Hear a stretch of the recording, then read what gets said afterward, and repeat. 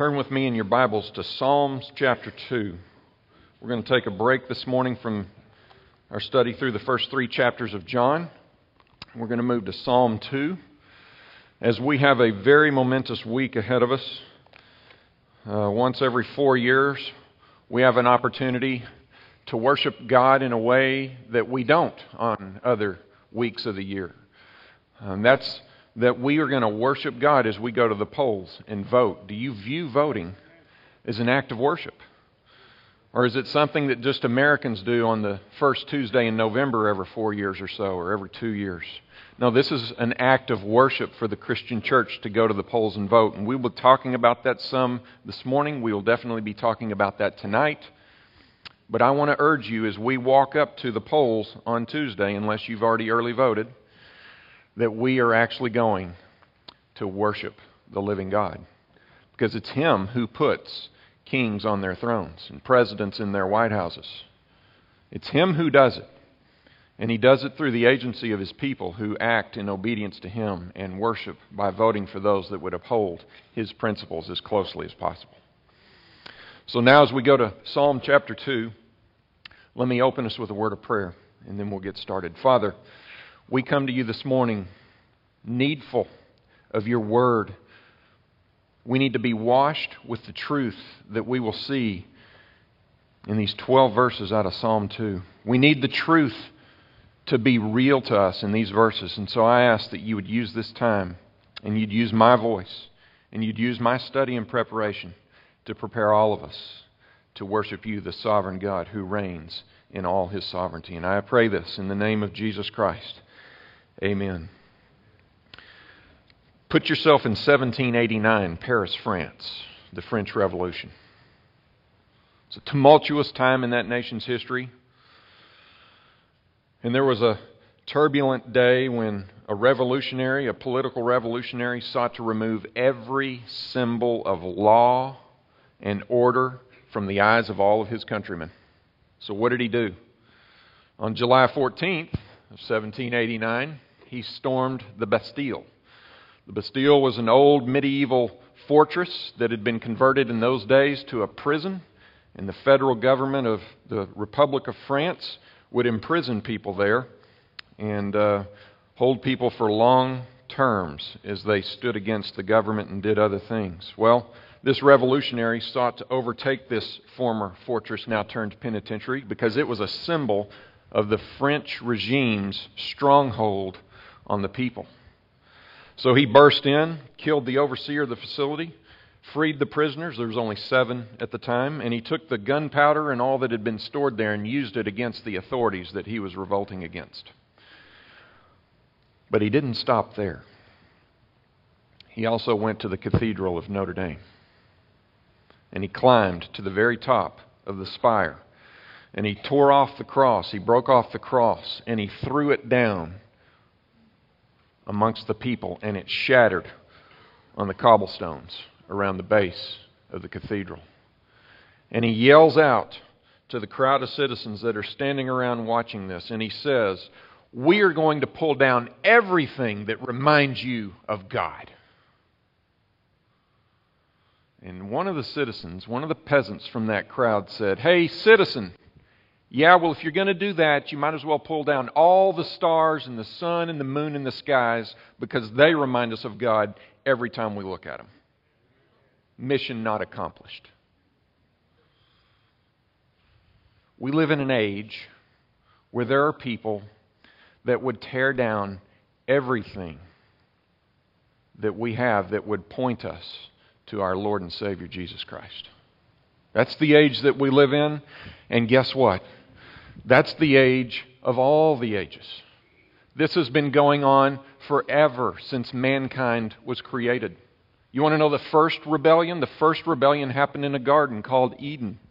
There's 2 human beings, and they railed against God because they wanted to make themselves like God, and so they ate of the tree that God said, "I forbid you from eating from this." And they said, "We don't need your commandments and your statutes. We know what's good for us. We're going to take of this tree and eat." And ever since then, there has been this struggle, this cosmic battle to thwart and to put aside the sovereign reign of the sovereign God, creator of all things. This began in the Garden of Eden, and since then mankind has gained some momentum at times and have gotten really, really creative in how he would thwart the sovereign rule and reign of God. And there are times when this rebellion seems like it's really building up to where it's going to be insurmountable. But I will tell you that all the efforts of mankind to thwart the will of God are pathetic. They're absolutely puny and pathetic, and they will never prevail. And that's what Psalm 2 tells us. Psalm 2 tells us what we know to be true in our world today, and Psalm 2 tells us what we know will be true forever and ever and ever. So let's look at Psalm chapter 2. Let me read through the passage, and then we'll come back. Your sermon outline's in the bulletin. I've broken this into 4 points. There's 4 blocks of 3 verses each, and I hope that you will be encouraged by what God has given us in this psalm. So Psalm 2, starting in verse 1. Why do the nations rage and the peoples plot in vain? The kings of the earth set themselves, and the rulers take counsel together against the Lord and against His anointed, saying, let us burst their bonds apart and cast away their cords from us. He who sits in the heavens laughs. The Lord holds them in derision. Then He will speak to them in His wrath and terrify them in His fury, saying, as for me, I have set my king on Zion, my holy hill. I will tell of the decree, the Lord said to me. You are my son. Today I've begotten you. Ask of me, and I will make the nations your heritage, and the ends of the earth your possession. You shall break them with a rod of iron, and dash them in pieces like a potter's vessel. Now therefore, O kings, be wise. Be warned, O rulers of the earth. Serve the Lord with fear, and rejoice with trembling. Kiss the Son, lest He be angry and you perish in the way. For His wrath is quickly kindled. Blessed are all who take refuge in Him. There is great hope in this passage, and I stand before you this morning bearing really, really good news. This is a psalm that you need to spend a lot of time in this week, especially Tuesday night, no matter what the outcome is. About 9 o'clock, you need to be reading Psalm 2. I'll join you. Let's look at this, and we need to understand what each of these passages, each of these clusters of 3 verses are talking about. And as we go through each one, I want you to note who is speaking in these 4 stanzas. Because there's a different speaker, I submit to you, in each one.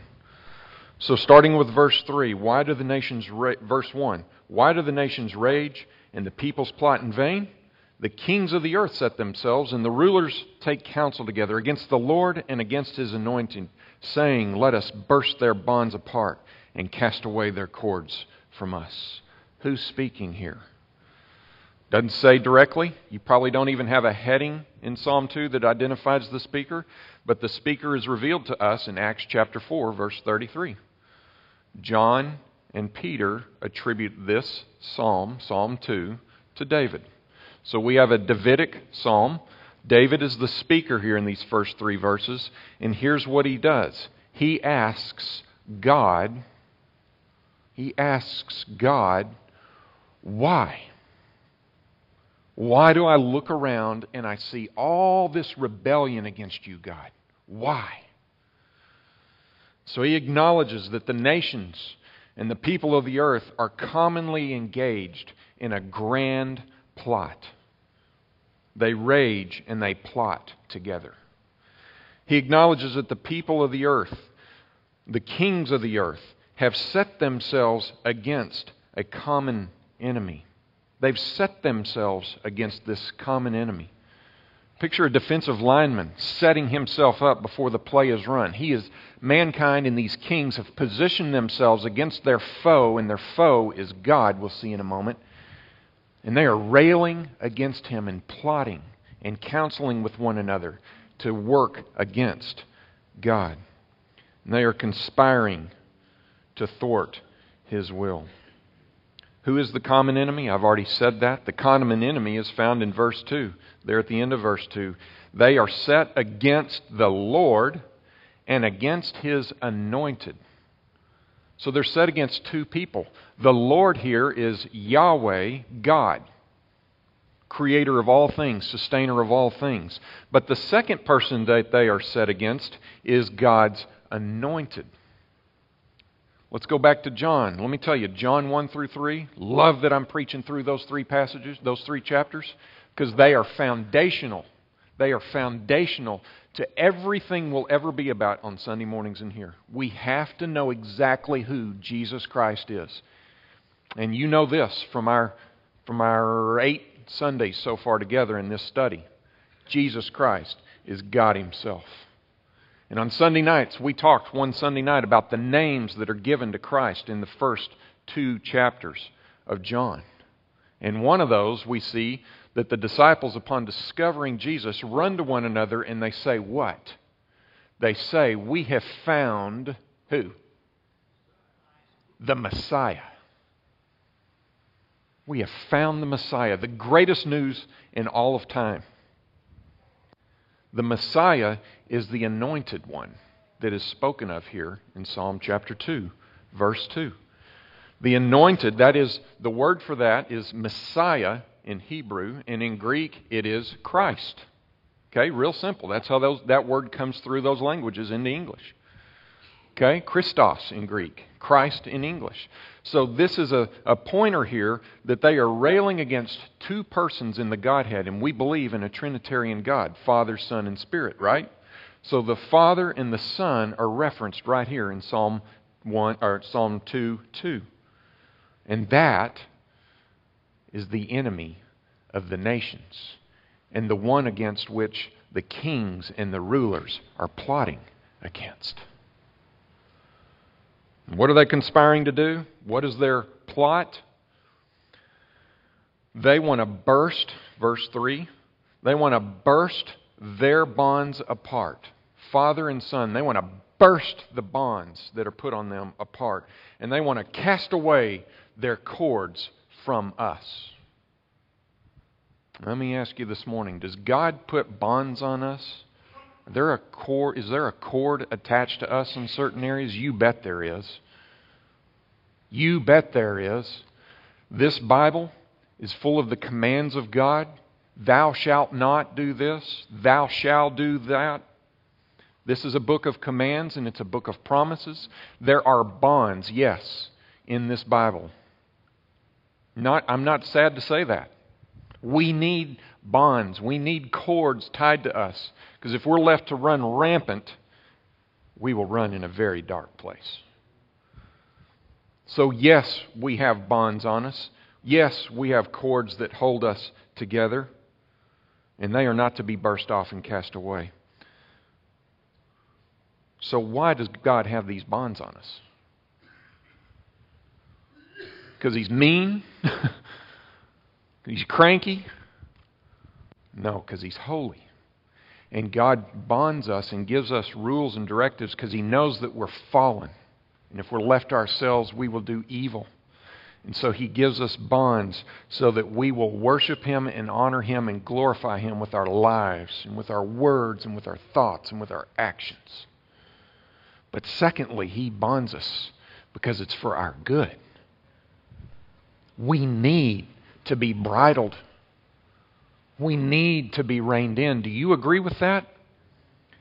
I need the bonds of God so that I will not totally fall off into corruption.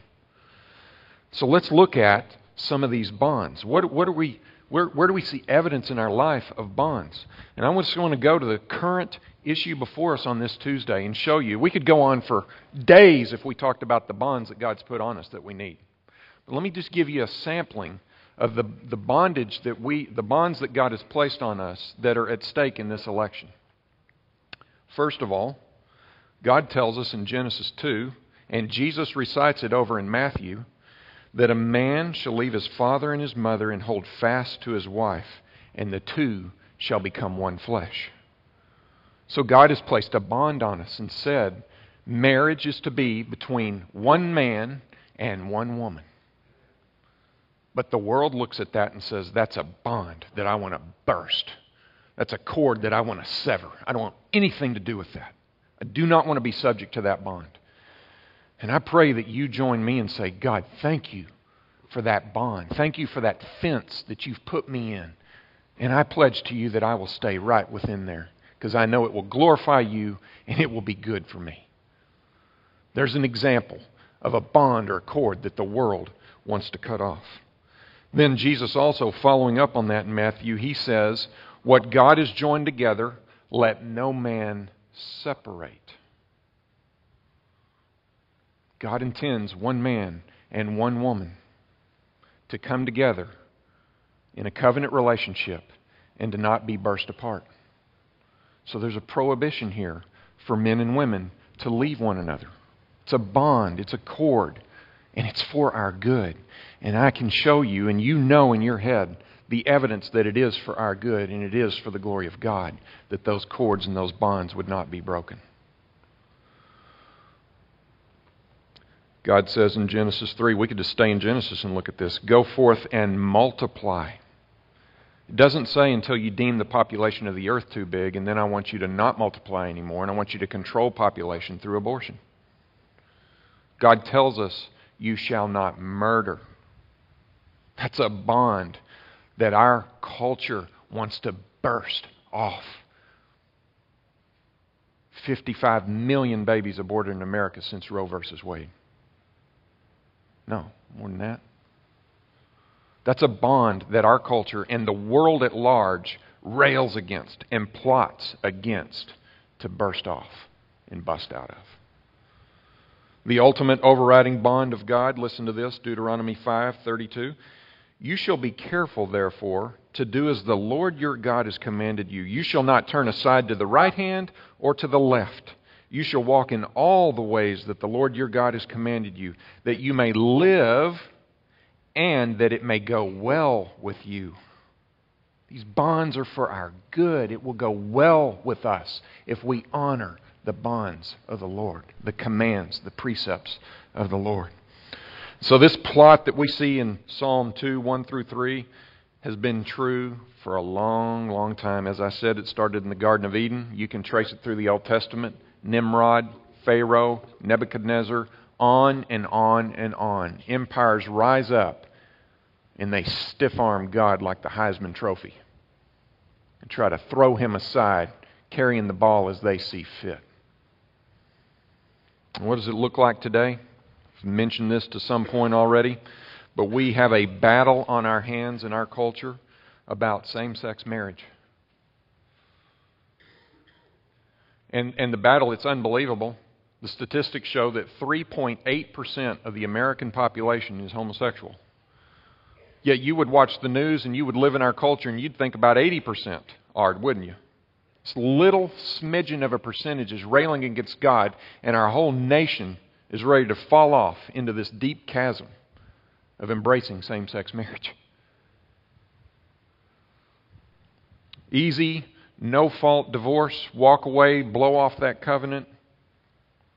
It's everywhere.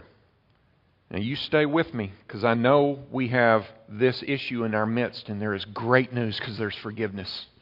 Okay? You stay with me on this. But we are going to talk about God's commands and God's call for us to honor Him with all of our life. Look at the battle that we have over abortion against the commandment that you shall not murder. Look at the battle that we have about adultery in our culture. I could go on, but I'm going to stop with those. And I want to give you some examples. You ready for this? The United Nations, I got an article dated April 24th, 2012. UN chief calls for universal access to abortion and contraception for teenage girls. The United Nations. Why do the nations plot in vain? Why do the kings seek counsel together to burst off the bonds of God? The United Nations, a conglomeration of world governments, is now calling for universal access to abortion for teenage girls. Hear Psalm 2 happening?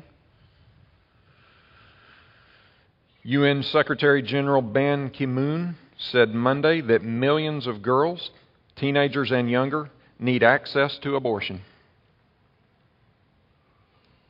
in order to avoid unintended pregnancies, unsafe abortions, and STDs. 16 million adolescent girls become mothers every year, and every day more than 2,000 young people contract HIV, Ban said. We have a collective responsibility to drive these numbers down. How will they drive them down? By aborting babies. That's how they're going to drive down teenage pregnancy in the world. How does that stack up against God's commands, thou shalt not murder? Ban said the nations of the world must provide reproductive health care. They're calling abortion reproductive health care. And access to abortion and contraceptives for young people. We cannot ignore the facts, he said. Many young people are active, and because of this, they may face risks to their health. Pregnancy, life in the womb of a woman, is not a mere health condition. It's a miracle of God. It was ordained by God, and He decreed that that conception would happen. And that baby, that fetus, bears the image of his or her Maker. And we are not to snuff out the image of God, ever. That's why we shall not murder. For the last few years, the UN chief has pushed for universal access to abortion for young people, as well as protection from early marriage. And the commission is composed of 47 member states, and they meet annually to discuss population issues and trends in relation to development strategies and policies. 47 member nations. The nations counsel together and plot against God and His anointed. Right there. Dateline July 23rd, 2012. Title, UN Commission, here we go again. UN Commission calls for legalizing prostitution worldwide. A report issued by the United Nations recommends that nations around the world get rid of punitive laws against prostitution, or what it calls consensual sex work. That's what we're calling it now. Not prostitution, consensual sex work. The Commission recommends repealing all laws that prohibit adult consensual sex work. And it recommends that prostitution should be recognized as an occupation in order to be regulated in a way that protects workers and customers. People, the nations counsel together, and they rail and they plot against God and His ways.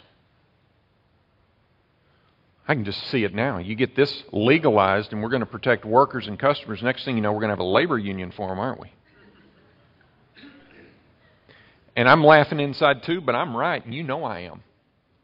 We'll have a right to work issue over prostitution before you know it. The UN Commission wants to work with the guardians of customary and religious law. Okay, let me restate that.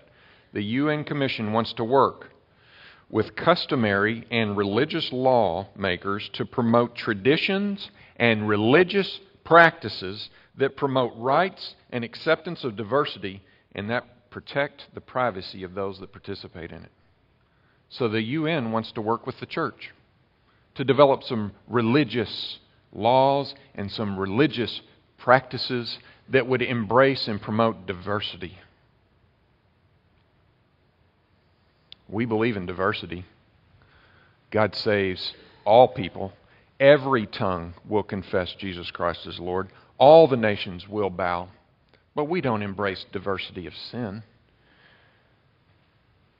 And if we amongst ourselves are sinning, we're called to go to one another in love and in humility, but boldness, and say, brother, come back. Don't do that. You're bursting the bonds that God has set for your protection in His glory. We don't embrace diversity here on sin. It gets better. They want to commission governments around the world to establish laws or to do away with laws that criminalize and dehumanize prostitutes, because this drives those people underground away from essential health services and heightens their risk to all kinds of health problems. So let's make laws to where when they do this, they won't run away from health care. Now, mind you, they want to help these people with these health conditions, while at the same time, I just read you over here, the health condition of pregnancy they want to do away with. These people are schizophrenic. They do not understand what position they take on life. And the Commission says that 116 countries and territories have punitive laws against prostitution, while 80 countries or territories have legal protections for sex workers. So we've got 116 that are saying it's illegal. We have 80 that are saying it's legal.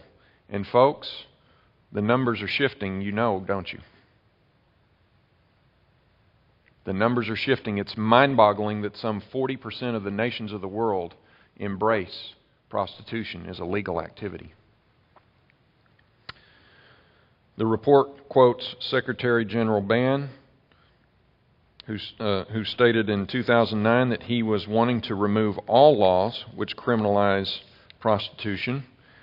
And the UN-backed commission interviewed prostitutes, activists, and public health advocates in 140 countries across the world to come to its conclusions. They interviewed prostitutes to see if we should legalize prostitution. Brilliant. The study received funding from the governments of Canada, Norway, Australia, and the United States of America. And billionaire George Soros through his Open Society Foundations. The nations are plotting. David says, "Why do the nations rage and the peoples plot in vain? The king of the earth sets themselves, and the rulers take counsel together against the Lord and against His anointed, saying, let us burst their bonds apart and cast away their cords from us." Here's just a smidgen of evidence that Psalm 2 is true today.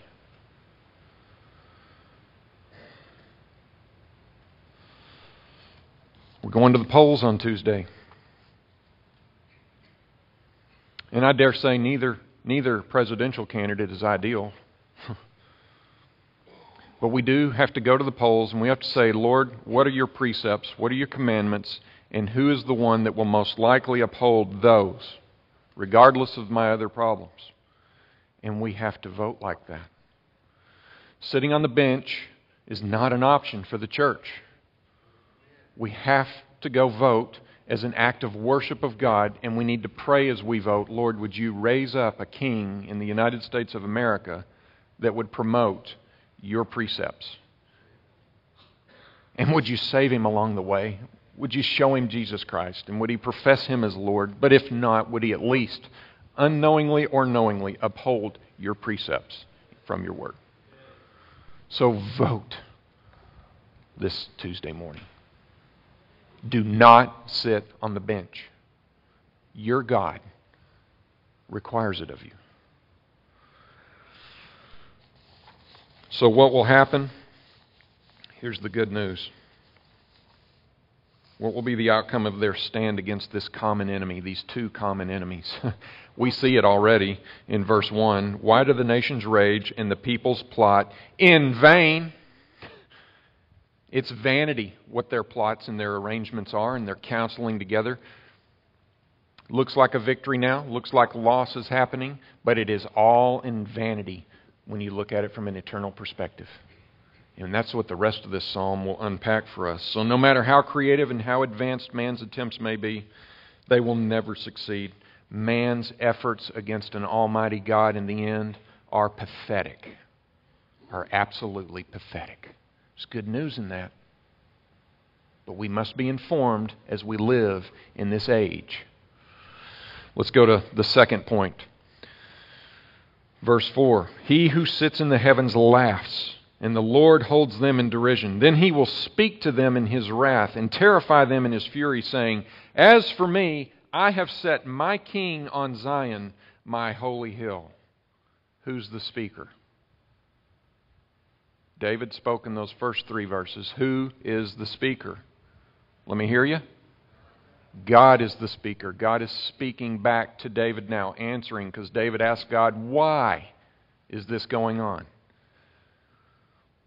And so God is speaking, and David says, before God speaks, He who sits in the heavens laughs. Tie that back to, why do they plot in vain? They plot in vain because God sits on His throne and He laughs at the United Nations. This passage has been so abused. I want you to be very careful when you read Christian books. And I believe in reading good, solid Christian books. But this verse has been wildly abused. There's a very common bestseller Christian book on the market now, has been on the market for years. Listen to what this author said about the verse, He who sits in the heavens laughs. He writes, one of my favorite verses in the Bible is Psalm 2:4. The one enthroned in heaven laughs. Isn't that a great verse? God has a sense of humor.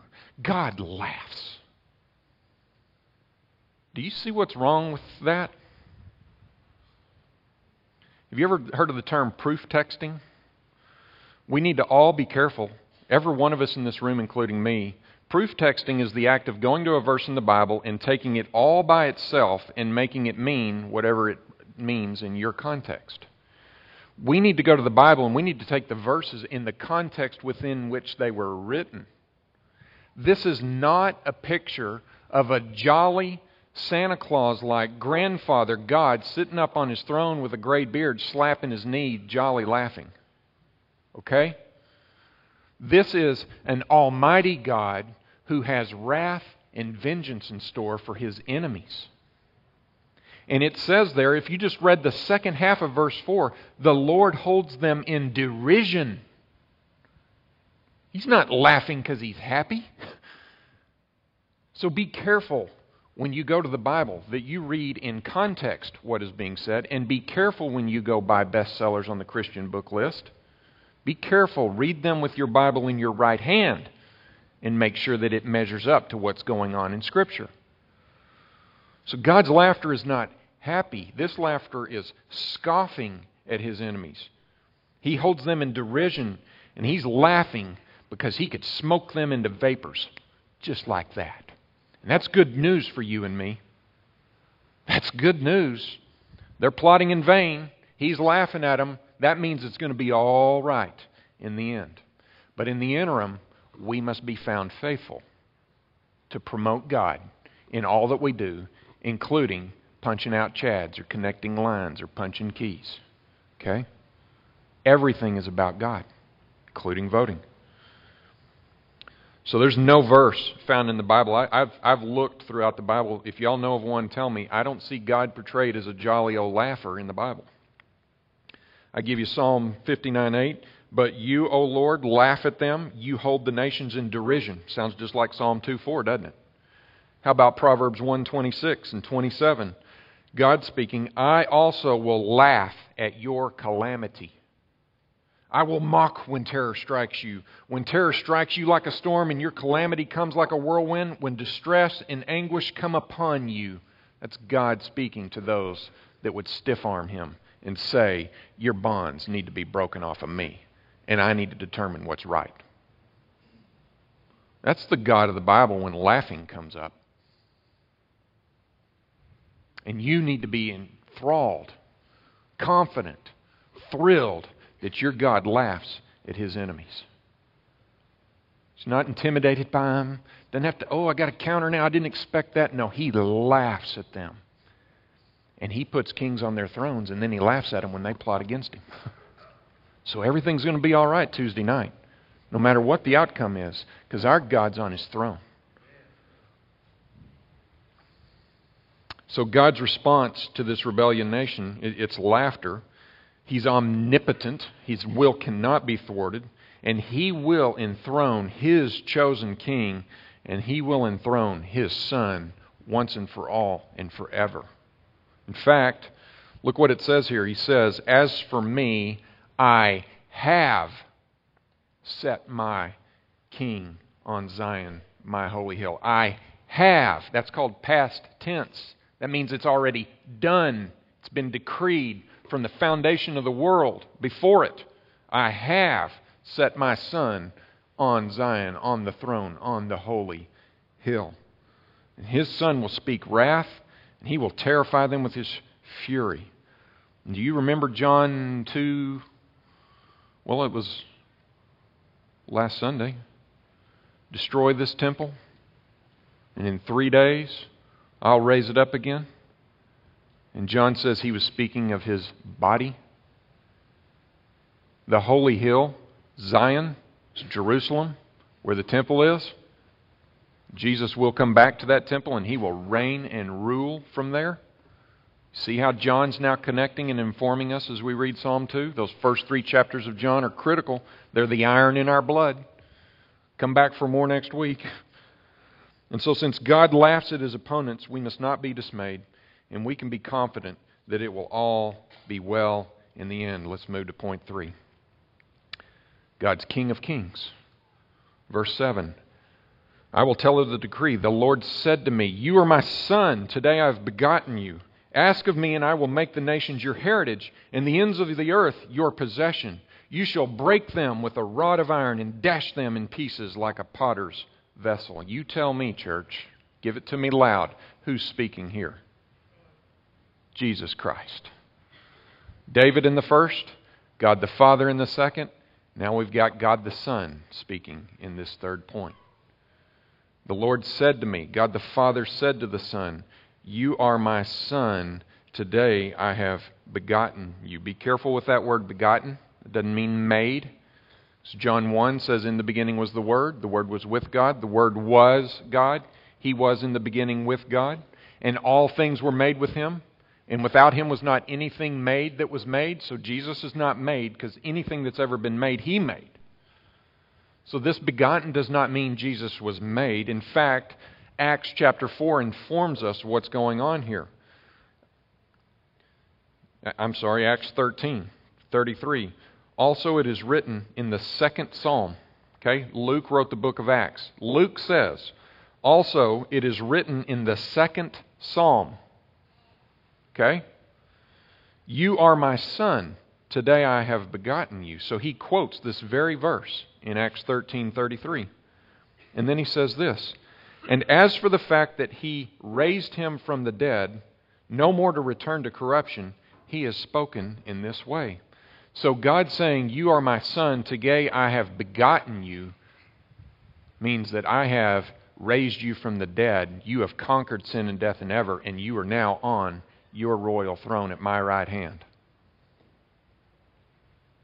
We worship a Christ who's reigning, who's sitting at the right hand of God the Father and interceding on behalf of His people right now. And we see that God says to the Son, and the Son quotes the Father, that He's going to give him a heritage and a possession. And that heritage is going to be the nations, and that possession is going to be the earth. Let me just wash you with 3 passages of Scripture that prove this out furthermore. Psalm 110, 1 through 2. "The Lord said to my Lord, 'Sit at my right hand until I make your enemies your footstool.' The Lord sends forth from Zion your mighty scepter. Rule in the midst of your enemies." That's who Christ is. Psalm 110, 1 through 2. Matthew 28, Jesus says at the Great Commission, right? "All authority on heaven and on earth has been given to me." That's what the Son says in Psalm 2. And then the last one, Philippians 2, 9 through 11. "Therefore, God has highly exalted Him and bestowed on Him the name that is above every name, so that the name of Jesus, every knee should bow in heaven and on earth and under the earth, and every tongue confess that Jesus Christ is Lord, to the glory of God the Father. That's Psalm 2 coming out in Paul's pen on the parchment. So the Son will have a heritage and possession with no end for all of eternity. And lastly, in this section, we see that the Son's breaking and dashing will be like that of busting up a potter's vessel. We read this last Sunday, and we have to read this again. Revelation 19, starting in verse 11. Okay? This is what we will have happen in the end times. Then I saw heaven opened, and behold, a white horse. The one sitting on it is called Faithful and True, and in righteousness he judges and makes war. His eyes are like a flame of fire, and on his head are many diadems. And he has a name written that no one knows but himself. He is clothed in a robe dipped in blood, and the name on which he is called is the Word of God. And the armies of heaven, arrayed in fine linen, white and pure, were following him on white horses. And from his mouth comes a sharp sword with which to strike down the nations that plot against him. I added that part.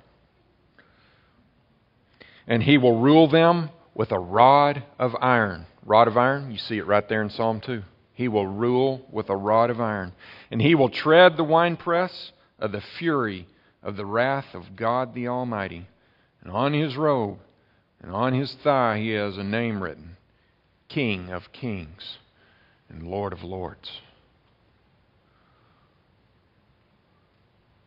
Do you pledge allegiance to this king, or a mere man that might serve 4 years or 8? Where's your allegiance? Please make this, the God-man, your King of Kings and your Lord of Lords. Do not let Tuesday night be a night of celebration or a night of despair because of some fleshly man that was elected. You remember that this King of Kings is not going to be thwarted. And this is where our hope is. Final point. God gives us a warning and an invitation in this passage as well, starting in verse 10. Now therefore, O kings, be wise. Be warned, O rulers of the earth. Serve the Lord with fear and rejoice with trembling. Kiss the Son, lest he be angry and you perish in the way. For his wrath is quickly kindled. And blessed are you, all who take refuge in him. Who's the speaker? It's not real clear. Father, Son, David. We don't know for sure, but there is a pretty good argument that we could imply through this that this is the Holy Spirit speaking. It's not perhaps the Son, because the Son is referred to in the third person. So don't know, but we do see evidence of the Trinity here, Father, Son, and Spirit, and it could be that this is the words of the Holy Spirit who inspired David to write. Not a major issue. It's not going to be life or death for you if you figure out who is speaking here. But we see here that there's a profound truth, and it's called good news. Because God, in all of his wrath and anger,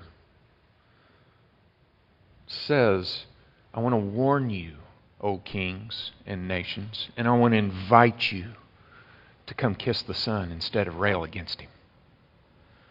See, God takes no pleasure in judging mankind. He will do it. It will happen. But he doesn't delight in it. And that's why he offers this warning and this invitation. He'd much rather save man than judge man. And so the warning here is fourfold. Be wise and be warned, O kings and rulers. And he says, serve the Lord. And then he says, fear the Lord. And then he says, rejoice in the Lord. And finally he says, kiss the Son. You know, it was popular. I'm guilty of this.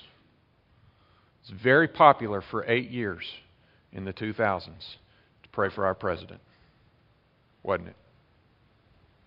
It was easy.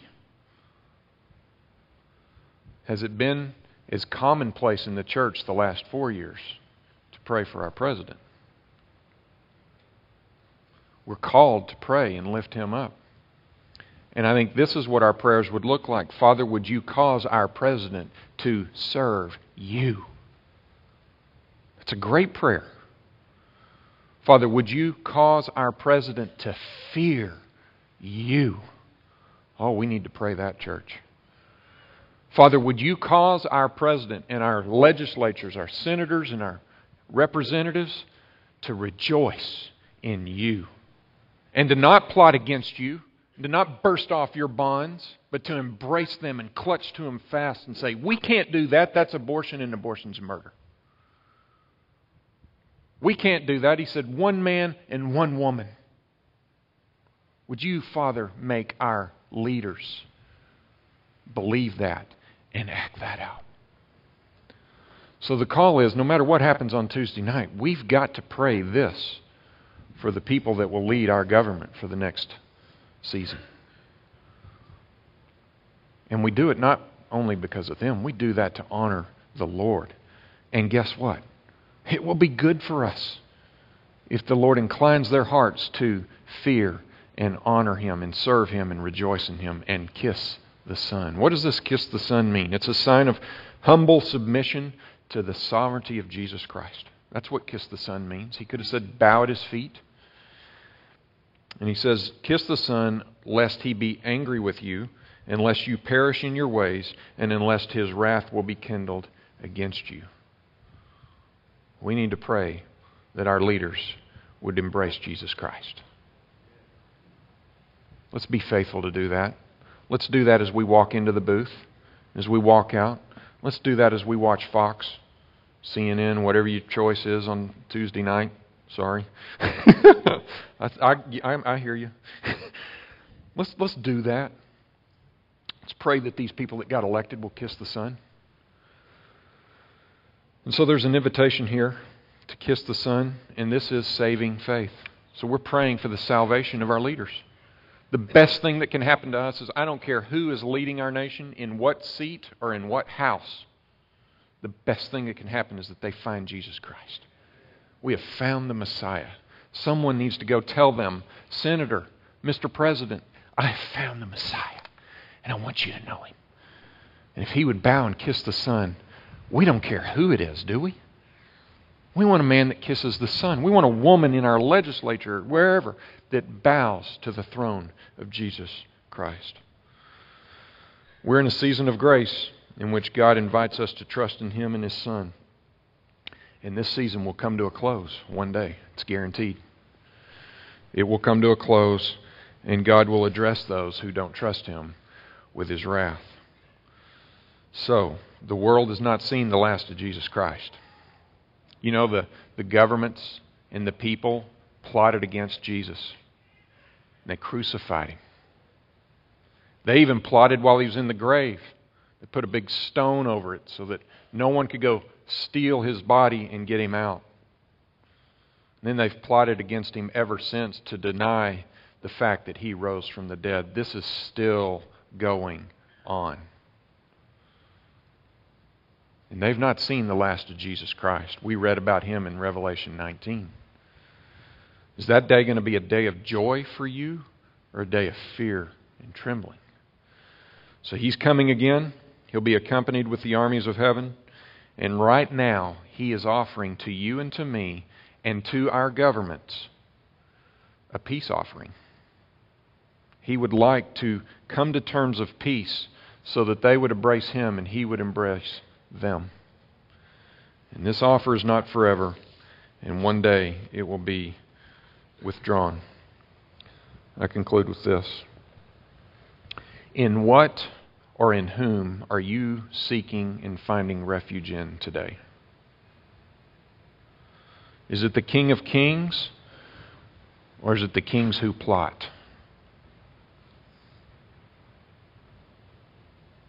The answer to that question is going to really be revealed on Tuesday night.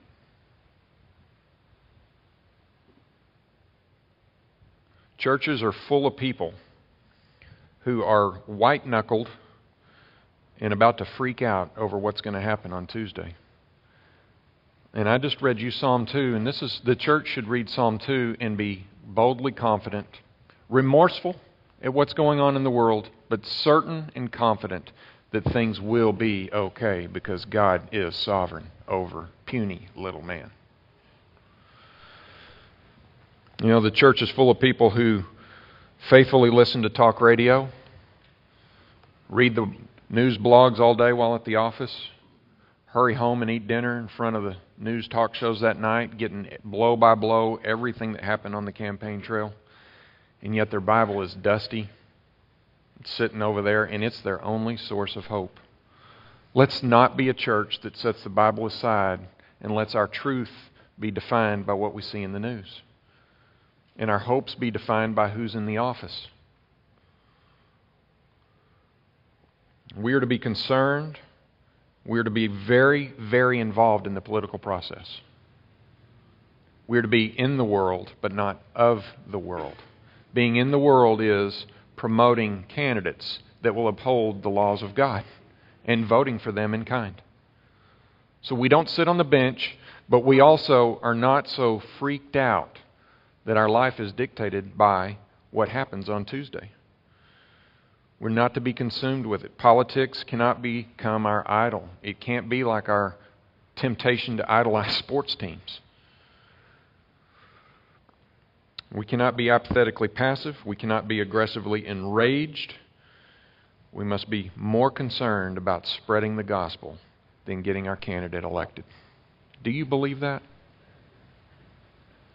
Does that look like you the last few months? Are you more about spreading the gospel of Jesus Christ? Or do you have a little g gospel of your candidate that you're sharing with everybody? Promote the gospel and promote those that will uphold the gospel.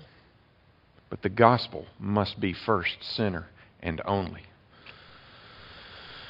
So voting this Tuesday, and if you've done it already early, is an act of worship. And you go in not white-knuckled, but confident that God will appoint the ones that He wants to lead from then on. And we need perspective as we do this. In AD 360, Flavius Claudius Julianus ascended to the throne of Caesar, and he was the head of the Roman Empire, AD 360. He reinstated pagan worship throughout the empire. And he wanted to snuff out anything that looked like Christianity. Anything. And snuff out meant murder Christians so that there would be no more. He severely persecuted Christians.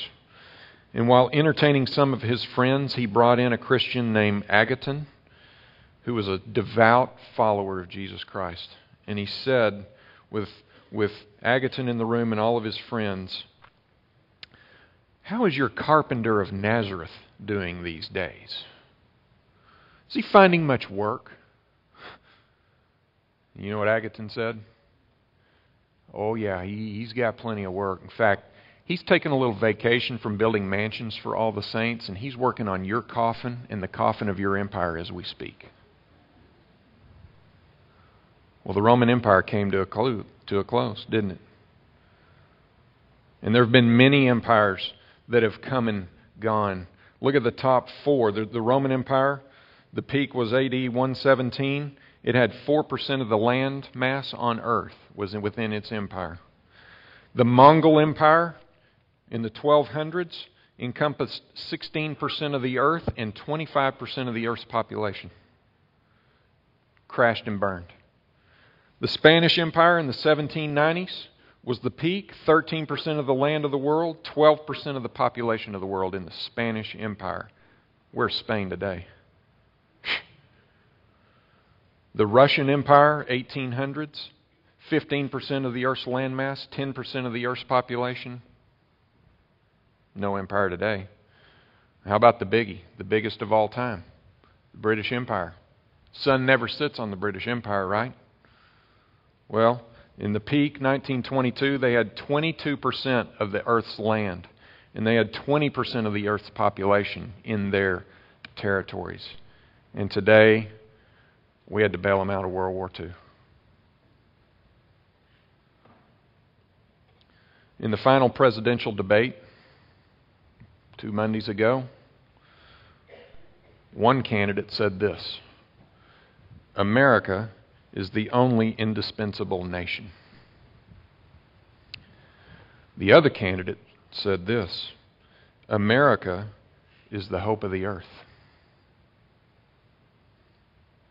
They're both wrong. Jesus Christ is the hope of the earth. And the kingdom of God is the only indispensable nation. And if you believe in Jesus Christ, and if you've kissed the Son, you're a citizen of that kingdom. And I've prayed all week as I've walked up to this pulpit today that if you don't know Jesus Christ this morning, as a result of this sermon, you would see that you have been plotting against God the Father and the Son and the Holy Spirit. And that you need Jesus Christ as your Lord and Savior. And you need to kiss the Son so that you can be right with Him. For see, the sun never sets on the kingdom of God. In fact, the sun was made to shine on the kingdom of God. Are you a member of that kingdom? Let's pray. Father, we're informed by your word of who you are and who the nations are and who the kings and rulers that plot against you are. And we're very clearly aware now. We have no excuse. We're very clearly aware now that you and your sovereign reign will have no end, and that you sit right now laughing at your enemies. Father, we know that we're in a season of grace where you're choosing not to send Jesus back on that white horse. And we know from the Bible that you're doing that so that the fullness of the world, the Gentiles, will come in and that people will profess Jesus Christ as Lord and Savior. For the day that you do send your Son back, it is over. And there is no more opportunity to be right with you. So, Father, through these days in this season of grace that you've given us, would you be aggressively working to bring people to salvation through us in our words and our actions? And Father, would you prepare us for this certain day that's coming? And we pray this in Jesus' name. Amen.